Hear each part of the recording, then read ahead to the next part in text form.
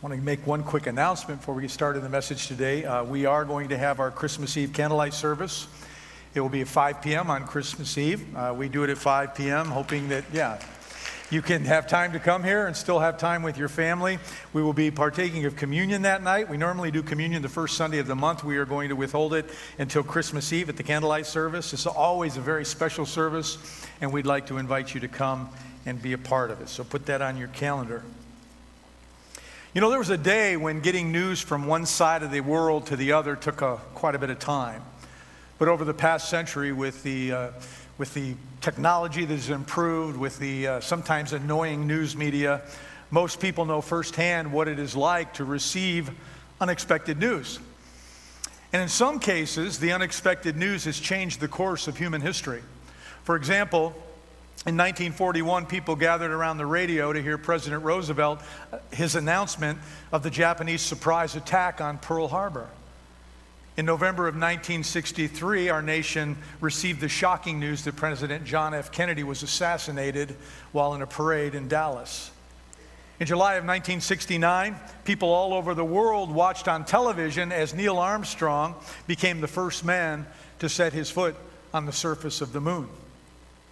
And I wonder if you remember how you felt on that horrible Tuesday morning just over 19 years ago as you watched the Twin Towers fall in New York City. I could go on, but the fact is that thanks to television and newspapers and the World Wide Web, we all know what it's like to receive shocking news. We know how it feels to receive startling announcements of one kind or another. But as staggering as these examples that I gave you are, each of these announcements is inconsequential when compared to the greatest announcement of all time. And that is the coming of the Messiah, our Lord and Savior, Jesus Christ. And that's where we're heading this morning in our second sermon in this Christmas series called Advent-ure. We're going to look at the day that news came, that the long-awaited Messiah would be finally born. And specifically, we are going to look at the young woman who first received this glorious news. So take your Bibles, if you would, turn to Luke chapter 1. If you don't have your Bibles, we will have it up on the screen, and you can follow along with us. This is a text that tells us about when she first heard this announcement. And it was not from the media nor from the internet. Instead, it came from the angel Gabriel. And speaking of his startling announcements, she learned that not only was the long-awaited Messiah about to come, but that hers was the womb that God would use to bring him into our world. So let's read together Luke chapter 1, verses 26 through 38. I'll be reading today from the New International Version. In the 6th month of Elizabeth's pregnancy, God sent the angel Gabriel to Nazareth, a town in Galilee, to a virgin pledged to be married to a man named Joseph, a descendant of David. The virgin's name was Mary. The angel went to her and said, "Greetings, you who are highly favored. The Lord is with you." Mary was greatly troubled at his words and wondered what kind of greeting this might be. But the angel said to her, "Do not be afraid, Mary. You have found favor with God. You will conceive and give birth to a son, and you are to call him Jesus. He will be great and will be called the Son of the Most High. The Lord God will give him the throne of his father David, and he will reign over Jacob's descendants forever. His kingdom will never end." "How will this be?" Mary asked the angel, "since I am a virgin?" The angel answered, "The Holy Spirit will come on you, and the power of the Most High will overshadow you. So the Holy One to be born will be called the Son of God. Even Elizabeth, your relative, is going to have a child in her old age, and she who was said to be unable to conceive is in her 6th month. For no word from God will ever fail." "I am the Lord's servant," Mary answered. "May your word to me be fulfilled." Then the angel left her. Before we go any further, I want to kind of describe the setting of this particular announcement. It has been 6 months since the angel Gabriel made an earlier announcement to the old priest named Zechariah of his imminent fatherhood. Perhaps you remember this part of God's story. It was another time when God used an old couple far beyond childbearing years to miraculously give birth to a son. And in this instance, the son's name would be John the Baptist. Well, verse 27 says that this time Gabriel's announcement was not to an old man in some spectacular temple in Jerusalem, but rather a young girl, a virgin named Mary, living in an obscure little village in Galilee. And his next stop will be to visit her bewildered fiancé named Joseph, who Mary was betrothed to. And next week, we're going to take an intense look at Joseph and his part of this great adventure. Well, Gabriel is one of only 2 angels in the Bible who are actually named. Another one is Michael. He might be referred to as a super angel. The reason I say that is because he seems to be associated with assignments that required great strength and power, while Gabriel, on the other hand, seems to be God's supreme messenger. He is the one who always brings the great, glorious, and crucial announcements from heaven. And this announcement to Mary is the most important announcement that he has ever or ever will make. Well, Mary lived in Nazareth. It was a small town situated about 70 miles northeast of Jerusalem. Nazareth was located just above the main caravan route between Jerusalem and the cities of Tyre and Sidon, 2 ports located in the northeast coast of Israel.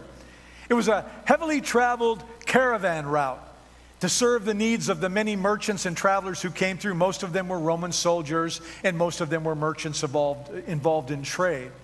The city was greatly influenced by these outward visitors involved in trade, and this resulted in immorality and corruption being commonplace, which further resulted in making Nazareth not the best place in the world to live. And perhaps that's why Nathanael once said, "Can anything good come out of Nazareth?" Now, tradition says that Gabriel delivered this startling announcement to Mary while she was drawing water from a well. Many theologians believe it happened this way because this would have been the only place where a woman in Nazareth would be alone.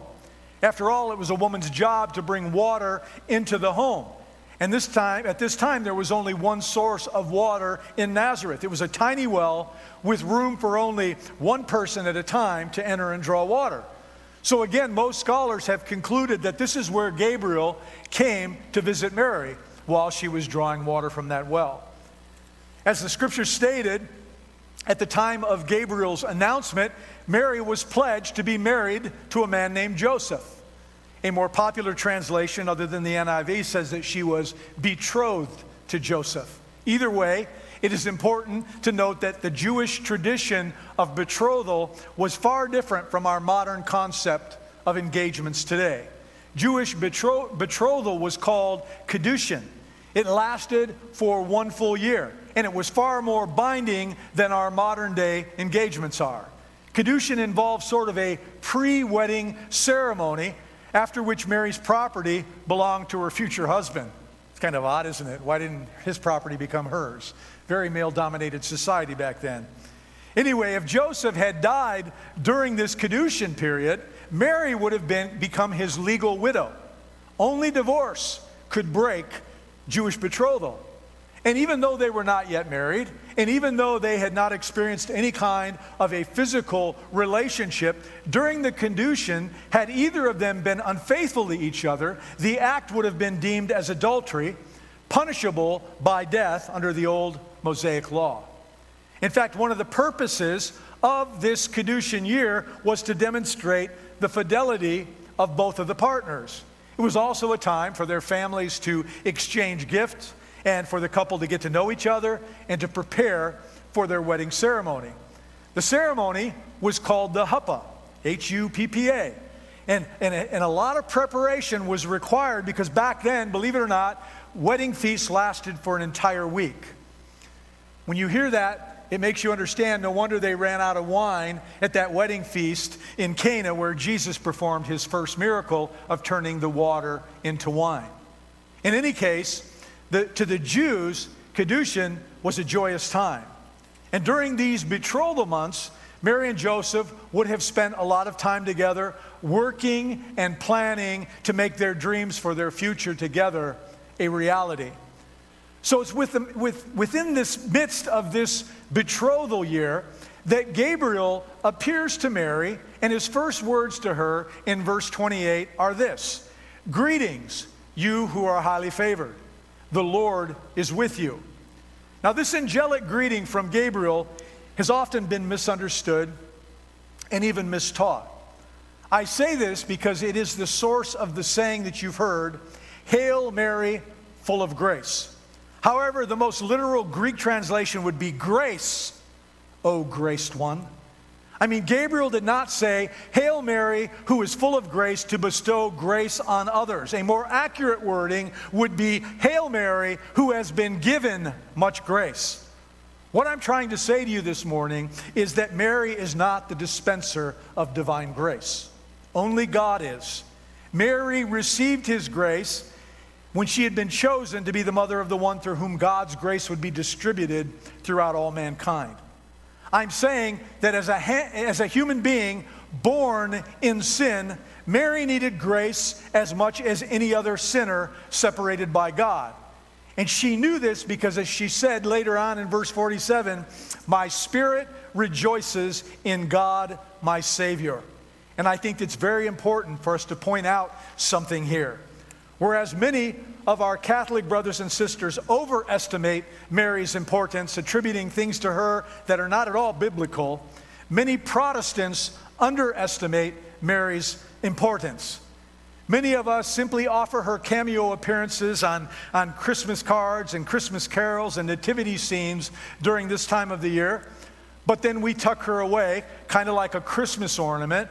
She's out of sight and out of mind until about this same time next year, and then we remember her again. Mary has become a victim of simple neglect. She has been abandoned into some kind of an evangelical limbo.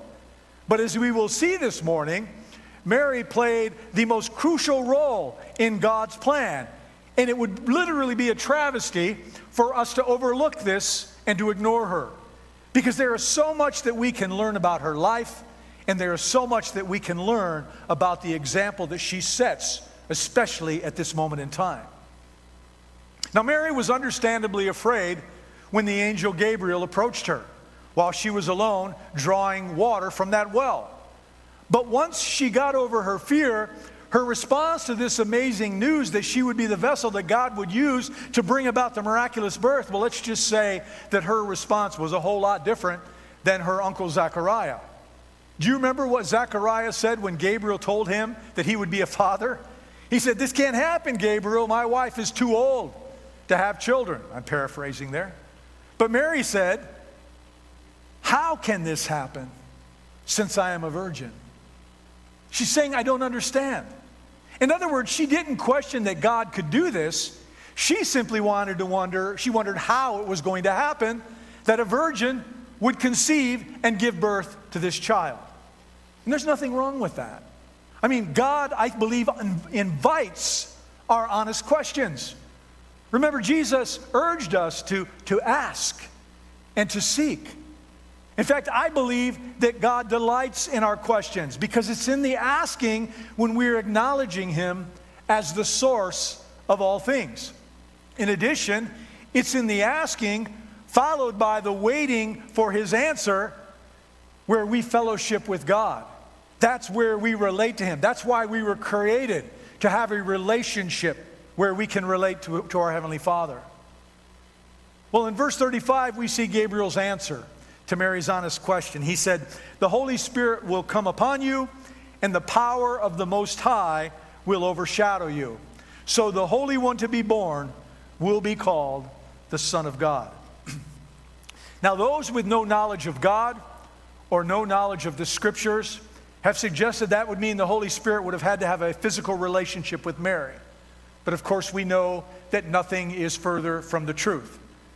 The Greek used here is similar to the wording in the creation account found in the book of Genesis. In essence, Gabriel answered her question by saying, "Mary, in the same way that God said, 'Let there be light,' and there was light, He will say, 'Let my son's fetus be in your womb,' and it will happen." And here's something something else that I'm not sure that we ever take the time to ponder. Why do you think God chose Mary in the first place? I am certain that there were other options out there.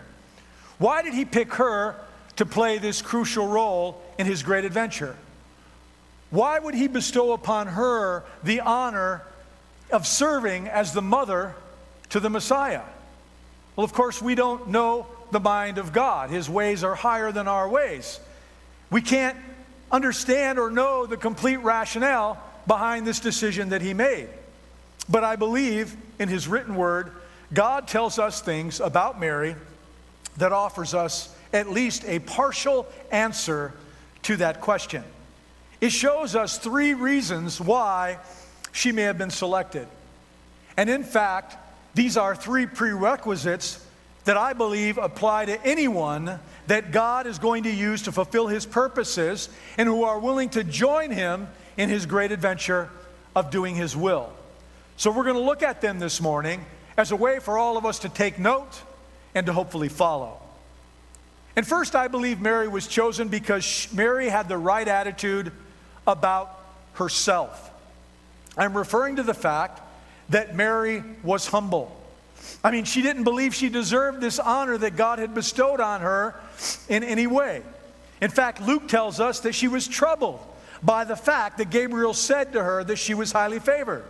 Didn't seem right to her. It didn't connect. It didn't make sense. She thought, why would I be highly favored? You must have the wrong Mary.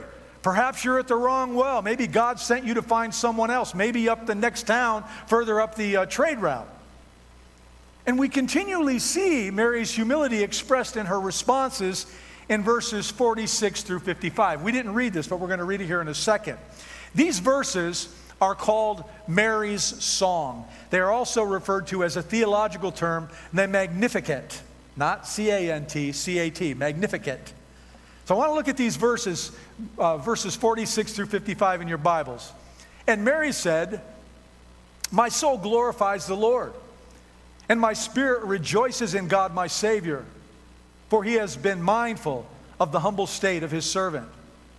From now on, all generations will call me blessed, for the Mighty One has done great things for me. Holy is his name. His mercy extends to those who fear him from generation to generation.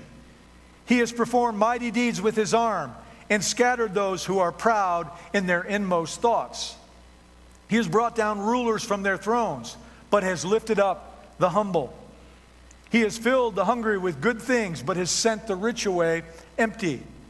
He has helped his servant Israel, remembering to be merciful to Abraham and his descendants forever, just as he promised our ancestors." Now, as we read through Mary's song, we see that she never even hinted at bragging about herself. God is the only one in these verses that is magnified. And in my mind, this is the one thing that we need to take away from this study in her part of this adventure, because it shows how much importance God places on the attitude of humility. In fact, it is a principle that is seen all over the advent of Jesus, found in God's selection of the place and even the people that he used in this chapter of his story. Think about it. An obscure village, a little village by the name of Nazareth, and a poor working class couple like Joseph and Mary. I believe that it clearly illustrates the reversal of our very human tendency and ideas about greatness and smallness, about significance and insignificance, because we are wrong on this all the time. I believe the best way to describe it is in Paul's words in 1 Corinthians 1:27 through 29. God chose the foolish things of the world to shame the wise. God chose the weak things of the world to shame the strong. He chose the lowly things of the world and the despised things and the things that are not to nullify the things that are, so that no one may boast before him. See, it's not the boasters or the proud who have the last word in God's kingdom. Arrogance and power are totally out of place there. God does not exalt those who think of themselves as having arrived, but rather he exalts the humble. People who hunger and thirst for his righteousness and realize how much they need him in their life. The fact is, in the kingdom of God, humility is essential. And here's the reality of that statement. A person can't even become a Christian until which time they humbly admit their need for a Savior. And it's within their humility that they confess their sins and they ask the Lord to forgive them. And then even after we become Christians, humility becomes a necessity. Why? Because God will not use us unless we bow to His will. God will not use us until we humbly place our lives at His disposal in just the way that Mary did. The plain fact is that God chooses and uses humble people, people who will display His glory and not their own glory. In Isaiah 57:15, God says, I live in a high and holy place, but also with him who is contrite and lowly in spirit. In Isaiah 66:2, God says, this is the one I esteem, he who is humble and contrite in spirit and trembles at my word.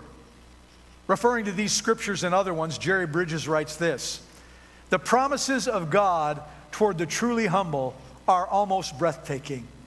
The infinitely high and lofty one who lives forever promises to dwell with them, to esteem them, to give them grace, to lift them up, and to exalt them. The truth is, in order for us to be useful in God's great kingdom, we must humble ourselves. Because when we do this, we learn, as Mary did, that with God, absolutely nothing is impossible. And High Point Assembly, I want you to understand, this is not just an angelic proclamation. This is a positive reality. With God, it was possible for an old man and an old woman named Elizabeth and Zachariah to conceive and to bear a son, John the Baptist, who was the forerunner to the Son of God. With God, it was possible for a peasant girl, a virgin, to give birth to a baby, Jesus, who was the Son of God, who is the Savior of the world. I mean, that when a poor little peasant teenager named Mary humbly said to Gabriel, may your word be fulfilled, well then, Christmas came into the world. And with God, sinful people like you and I can find redemption in Christ Jesus. Have a new life. We can have an abundant, meaningful, incredibly significant kind of a life. Because with God, nothing is impossible. In fact, think about that for a minute. If God could use the life of a humble young peasant girl, then He can use any life, including yours and including the guy standing before you. As Francis of Assisi once said, if God can use me, He can use anyone. Well, what would happen if we all humbled ourselves and allowed God to use us in our life? Wouldn't it be exciting to find that out in the middle of this Advent season of 2020? Well, the second reason that I believe God chose Mary was because Mary had the right attitude about the Scriptures. Mary cherished God's written word. She treasured its wisdom. And this is seen in the fact that in the lyrics of her impromptu Song of Christmas, Mary's song, that it contains at least 15 direct quotes from the Old Testament. I mean, Mary obviously knew her Bible, and she knew it well. And you must understand how impressive this is. Because in those days, printed scriptures were a luxury. So peasants like Mary would not have had actual written copies of God's Word. This means she would have had to have memorized Old Testament scripture as her parents taught them to her over the years.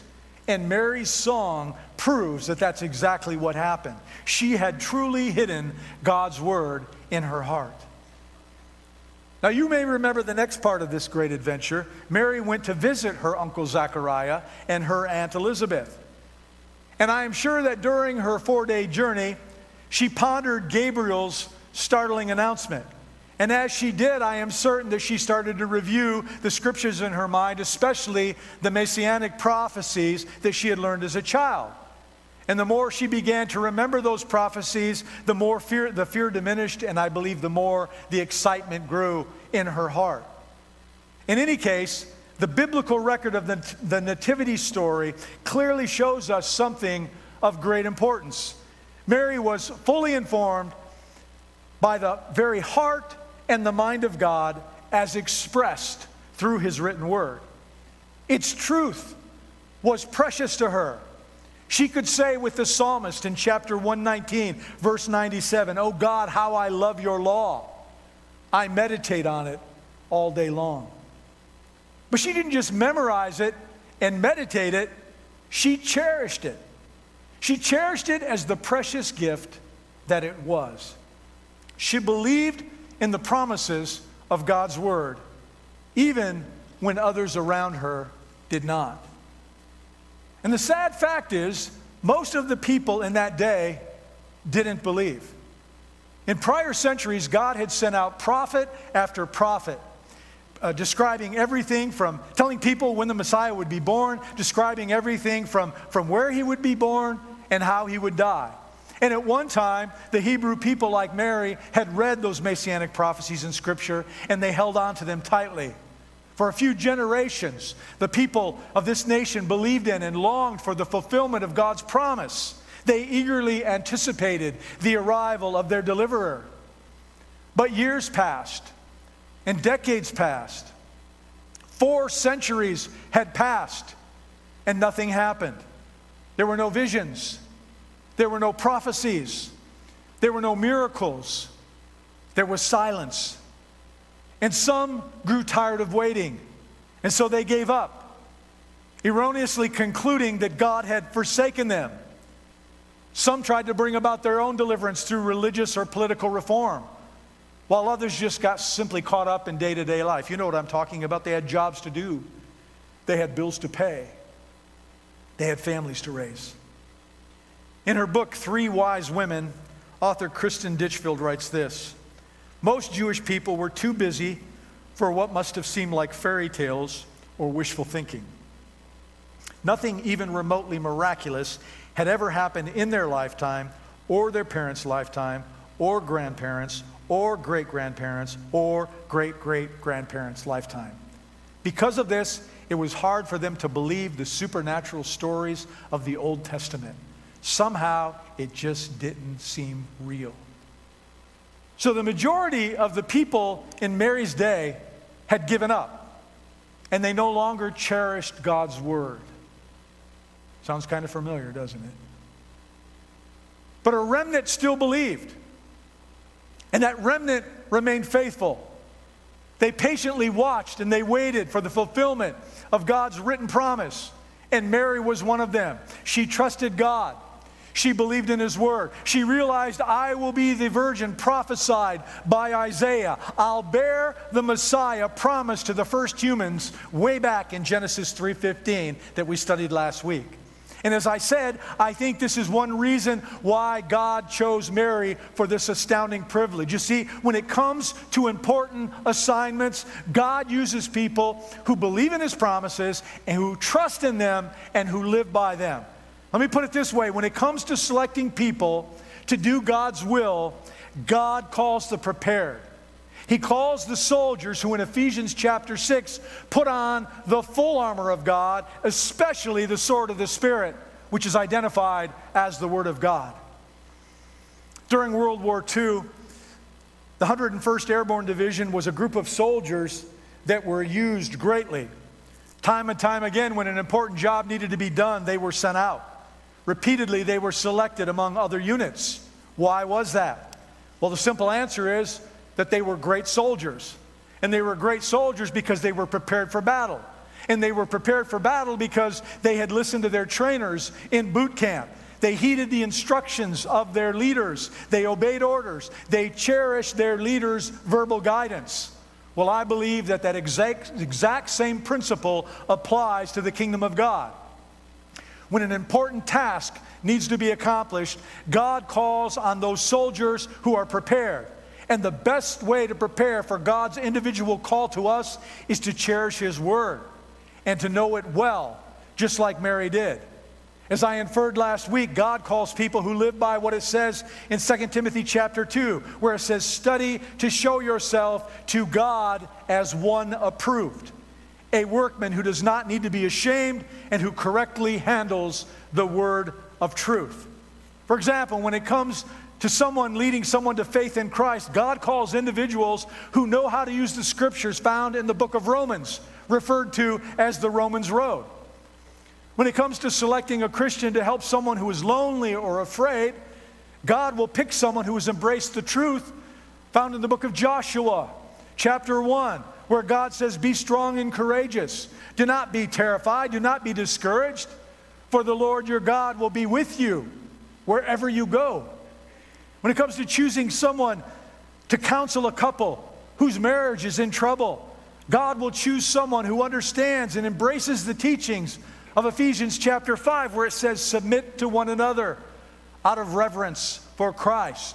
Wives, submit to your husbands as to the Lord. And husbands, love your wives as Christ loved the church and gave himself up for her.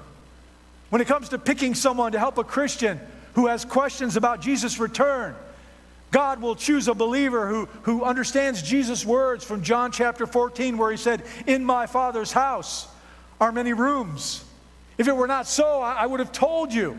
I'm going there," he said, "to prepare a place for you. And if I go and I prepare a place for you, I will come back and I will take you to be with me, that where I am, you can be as well." So let me ask you, is God using you much these days? Have you been given any exciting assignments lately? I mean, have you found yourself ever in the middle of a divine appointment? I ask those questions knowing fully well that COVID has literally put a stop to a whole lot of things, including many facets to face-to-face ministry. And so I've decided that we can either lament over this, or we can use this valuable time to prepare us to be used when some of these restrictions are lifted. And the best way to do that is to take all this extra time we find that we have by ourselves and alone time, and to get into God's Word and study it on our own. Because if you don't cherish God's Word, or you don't know His Word, and you don't live by His Word, how can you expect to be used by God to fulfill His great adventure? Well, that leads me to my third and final point. Yes, Mary was chosen because she had the right attitude about herself. And yes, Mary was chosen because she had the right attitude about God's Word. But I also believe Mary was chosen because she had the right attitude about God's will. Her mindset was such that she said yes to God's will for her life. She was completely receptive to His commands, even if it meant that she would endure difficulty. If you look back at verses 31 through 37, when Gabriel delivers his message to her from God, he tells Mary that she will be the mother of the long-awaited Messiah. And he patiently answers her question as to how this could happen. He says, "For no word from God will ever fail." Another translation, a more popular one, is, "Nothing is impossible with God." Then in verse 38, Mary gives her answer. She said, "I am the Lord's servant. May your word to me be fulfilled." In other words, yes, if this is God's will for my life, I am the Lord's servant, so may it be unto me as you have stated. And I don't want us to trivialize this answer, because you need to understand this was an incredibly courageous thing for Mary to do and to say. This is one gutsy teenager we're talking about here. No doubt Mary must have been torn between two conflicting thoughts while considering the implications of Gabriel's announcement. First, like any Jewish woman of her day, she surely considered it an incredible honor to have been chosen to be the mother of the Messiah, the mother of Jesus. I mean, on one hand, Mary was surely thrilled with this idea, this news. Think about it. She had been chosen among all women for this particular privilege. But on the other hand, Mary knew that to accept this privilege, that it could bring with it great personal pain and hardship. Joseph would have the legal right now to divorce her. Many parents and her parents and her family and even her friends would probably reject her. At least her reputation would be ruined in the eyes of people within that community. And by the way, the scriptures record the fact that she was indeed labeled in the wrong way due to her pregnancy carrying the Son of God. And according to the religious laws in her culture in that day, Mary could have faced stoning. She could have been killed. As author Kristen Ditchfield writes, it would not be easy. To whom much is given, much is required. When it became evident that Mary had been pregnant long before her wedding day, she would endure nasty rumors, snide comments, and scornful looks. But having her name dragged through the mud, her reputation ruined, this was nothing compared to the agony she would experience as the mother of the man born to die for the sins of the world. This was one son who would not grow up to take over the family's business, settle down with a sweet girl, and fill his mother's arms with adorable grandchildren. As Simeon told her in the temple, this child is destined to cause the falling and rising of many in Israel, and to be a sign that will be spoken against, so that the thoughts of many hearts will be revealed. And Mary, a sword will pierce your own soul as well. You know, we are living in very treacherous and dangerous days for Christians in many parts of the world, because you can be killed by admitting that you are a follower of Jesus Christ. In China, people are regularly imprisoned for attending churches that aren't supposed to exist. In the Middle East, Christians are beheaded by radical Muslim groups. In India, Christians have been locked into their churches, and then the churches have been lit on fire, and they've been incinerated with their building. And I can go on, but these sorrowful events should remind us that when we are obedient to Jesus, there can be suffering. And make no mistake about it, ladies and gentlemen, in the United States of America, there is and will continue to be increased persecution and separation for those of us who align ourselves with the Lord Jesus Christ.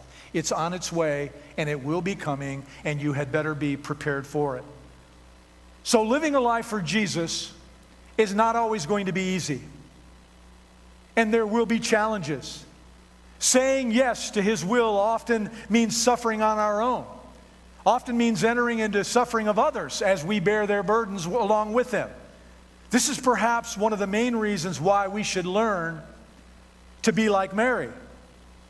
I mean, look at her courageous reply. She said, I am the Lord's servant. May your word to me be fulfilled. In other words, in spite of personal risk, in spite of personal suffering, Mary said, here I am. No matter what the cost, use me, Lord. I am yours. I recently read an old story of an illiterate man who was converted through the work of the Salvation Army. After his conversion, he liked to go and regularly work at the Salvation Army. He went there to serve. And one day he came home a bit depressed, and his wife said, what's the matter? He said, well, I just noticed that all the people at the Salvation Army wear a red sweater, and I don't have a red sweater. And she said, well, honey, I can fix that. She said, I'll knit you one. So she knitted him a red sweater.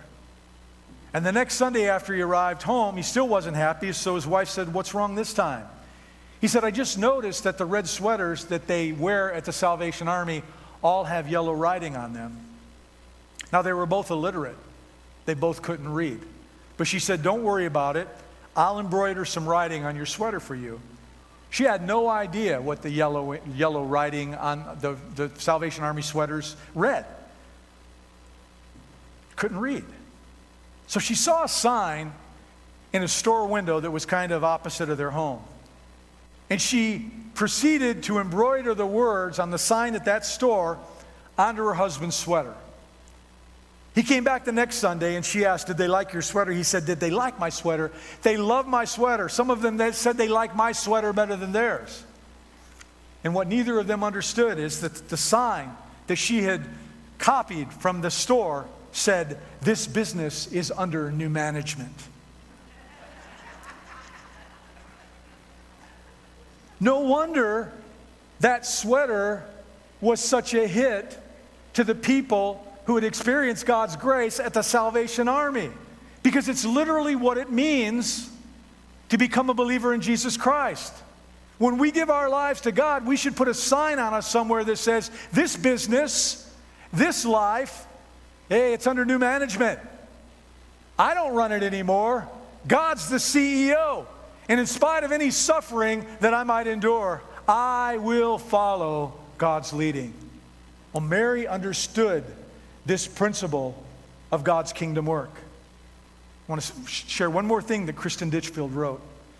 She said, though she was only a teenager, barely more than a child, Mary somehow recognized the blessings and rewards of unconditional obedience.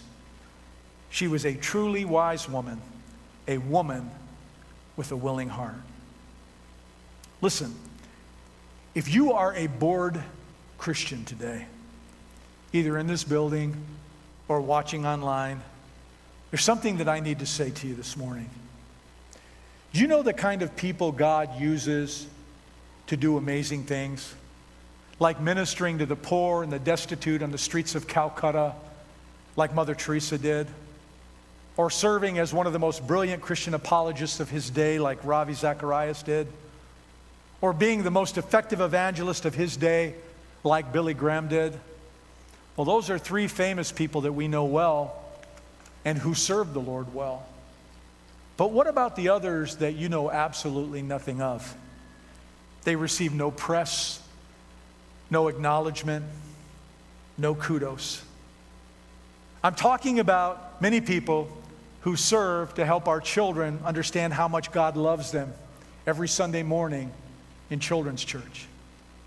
Like those who take meals and groceries to our shut-ins who can't get out on their own.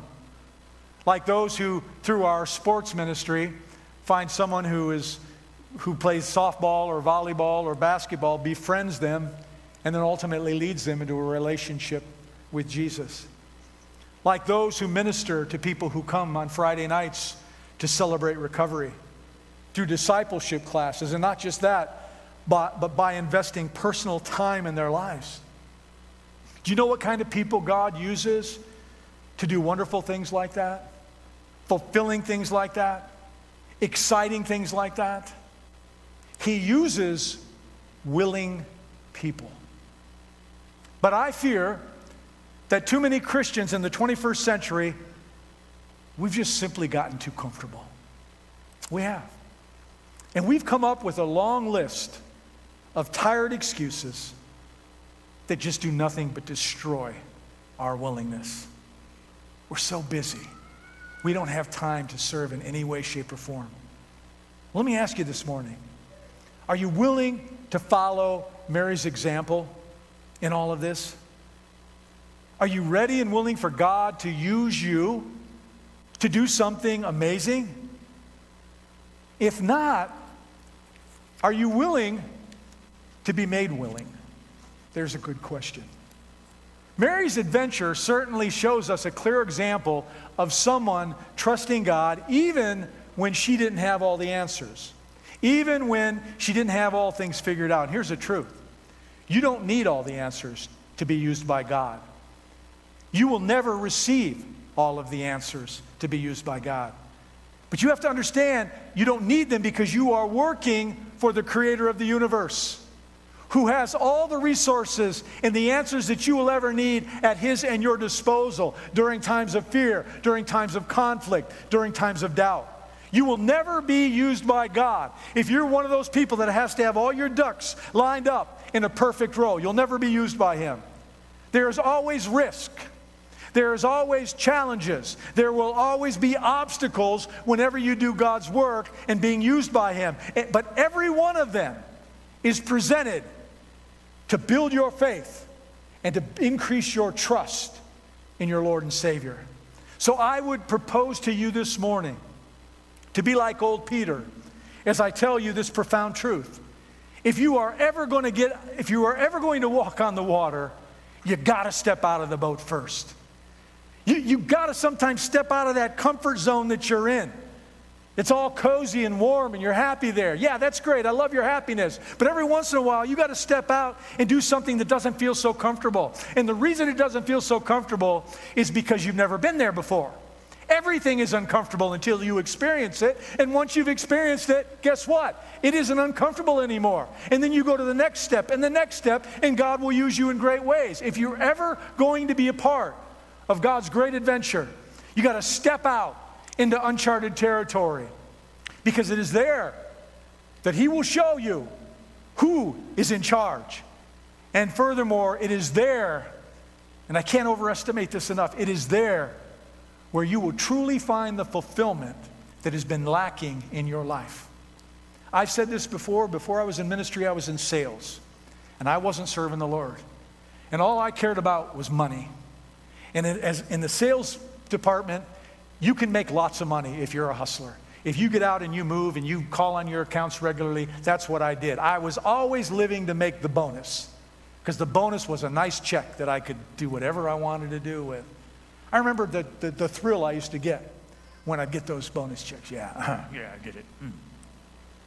But I got to tell you something. I have never felt fulfillment that I have felt in being used by God in ministry. There has been nothing that is compared. No amount of money, no car, no home, no clothing, no anything that we all love to have in our world. Nothing has exceeded the thrill and the joy and the fulfillment that I have received in my time being used by God. Liz, will you come forward? Or Anthony, I'm sorry. Help me to close this down. You don't look like Liz. You know, and stand to your feet. Would you please stand to your feet? In a few weeks, we are going to be entering a new year. And we really don't know what 2021 is going to look like.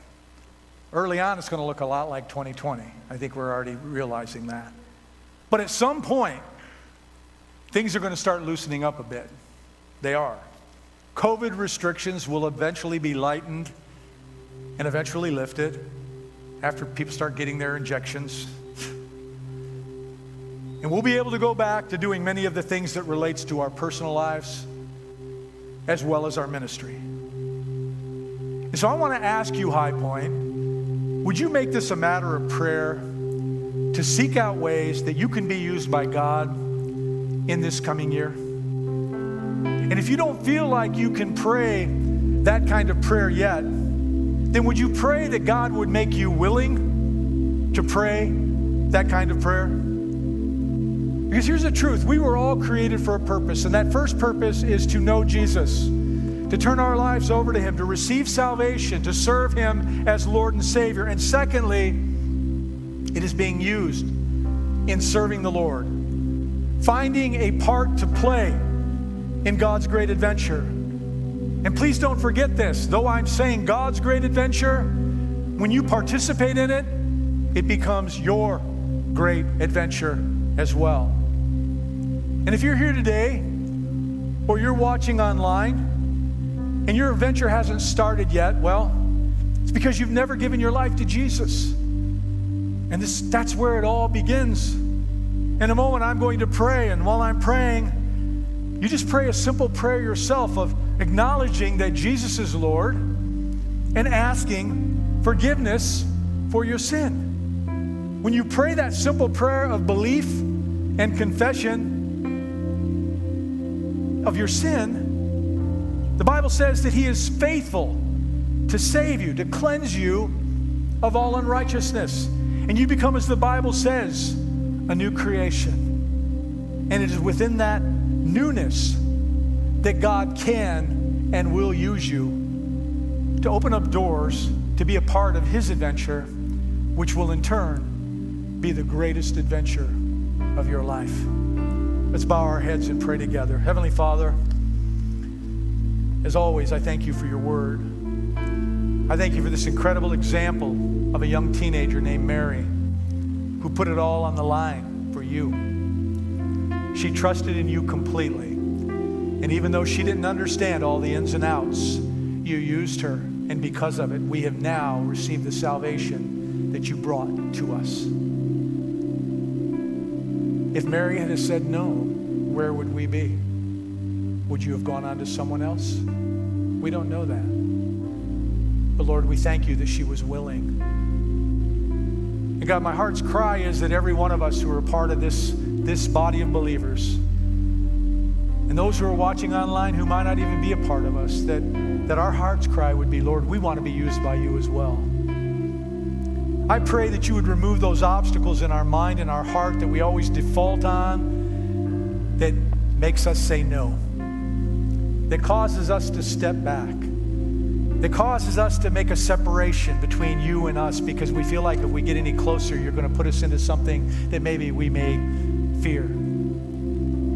And as we saw with Mary, fear is a real thing. But Lord, once you show us, the fear subsides. And we realize at that point in time that we are in your will and we are doing what you've called us to do. And it becomes natural and it becomes productive and we are then fulfilled. So God, I pray that we would all pray a prayer of Jesus, use me. Use me in any way you see fit. And more importantly, make me a willing vessel to being willing to be used by you. That God, I won't make up any more excuses. I won't come up with any more reasons why I can't do this, and I'll just say, yep, I'm going to do it now, and you're going to have to strengthen me to do it, and he will, because that's what he promises. And Father, for those who are here watching today that don't know you, and they want to start on their new adventure, I pray that they would have the courage to ask for your forgiveness, to acknowledge you as the Lord of all, the way to the Father, the way to eternal life. They would confess their sins. They would receive you as Lord and Savior. And then, Father, that they would allow your Holy Spirit to do a work in them and come alongside of us at this church to encourage them in their walk with you, and that they too would be used doing the kingdom work that you've called each and every one of us to do. So, Lord, I thank you for this time together. I thank you for this time of reflection on an incredibly gutsy teenager. If we had half the guts she had, our world would be a different place. So my prayer is that you'll make us gutsy too. And we don't have to be teenagers to be gutsy. We can be at any age in our life, and you can use us. So God, as we go our separate ways today, I pray that your Holy Spirit would guide and direct us, places we go, the things we do, the conversations that we have, that we would speak words of life, not words of defeat, that we would talk about your greatness to others. We would tell them what the glory of serving Jesus is all about. And I ask that people would sense your love and your joy in our hearts in such a way that they would be attracted to that, because they are, because it's so unusual in our world today. So let us be glowing lights in a dark world, particularly during this season where there are lights all around us. Let us shine brighter than them all, I pray. And God, I ask finally that you would keep us all safe. Keep us safe from COVID. Keep us safe from sicknesses, illnesses, diseases that may befall us. Keep us safe from accidents till we can gather together again and worship you in spirit and in truth. I thank you for your presence here today, Holy Spirit. I thank you that you're doing a work in our hearts, in our minds, in the way we go about doing business with you, and in the fact that we're going to open up our hearts to allow us to do the things you've asked us to do, that whereas in the past maybe we've backed off. So thank you for that. And I ask these things in the precious and holy name of Jesus. Amen and amen. Thank you for being here today. God bless you.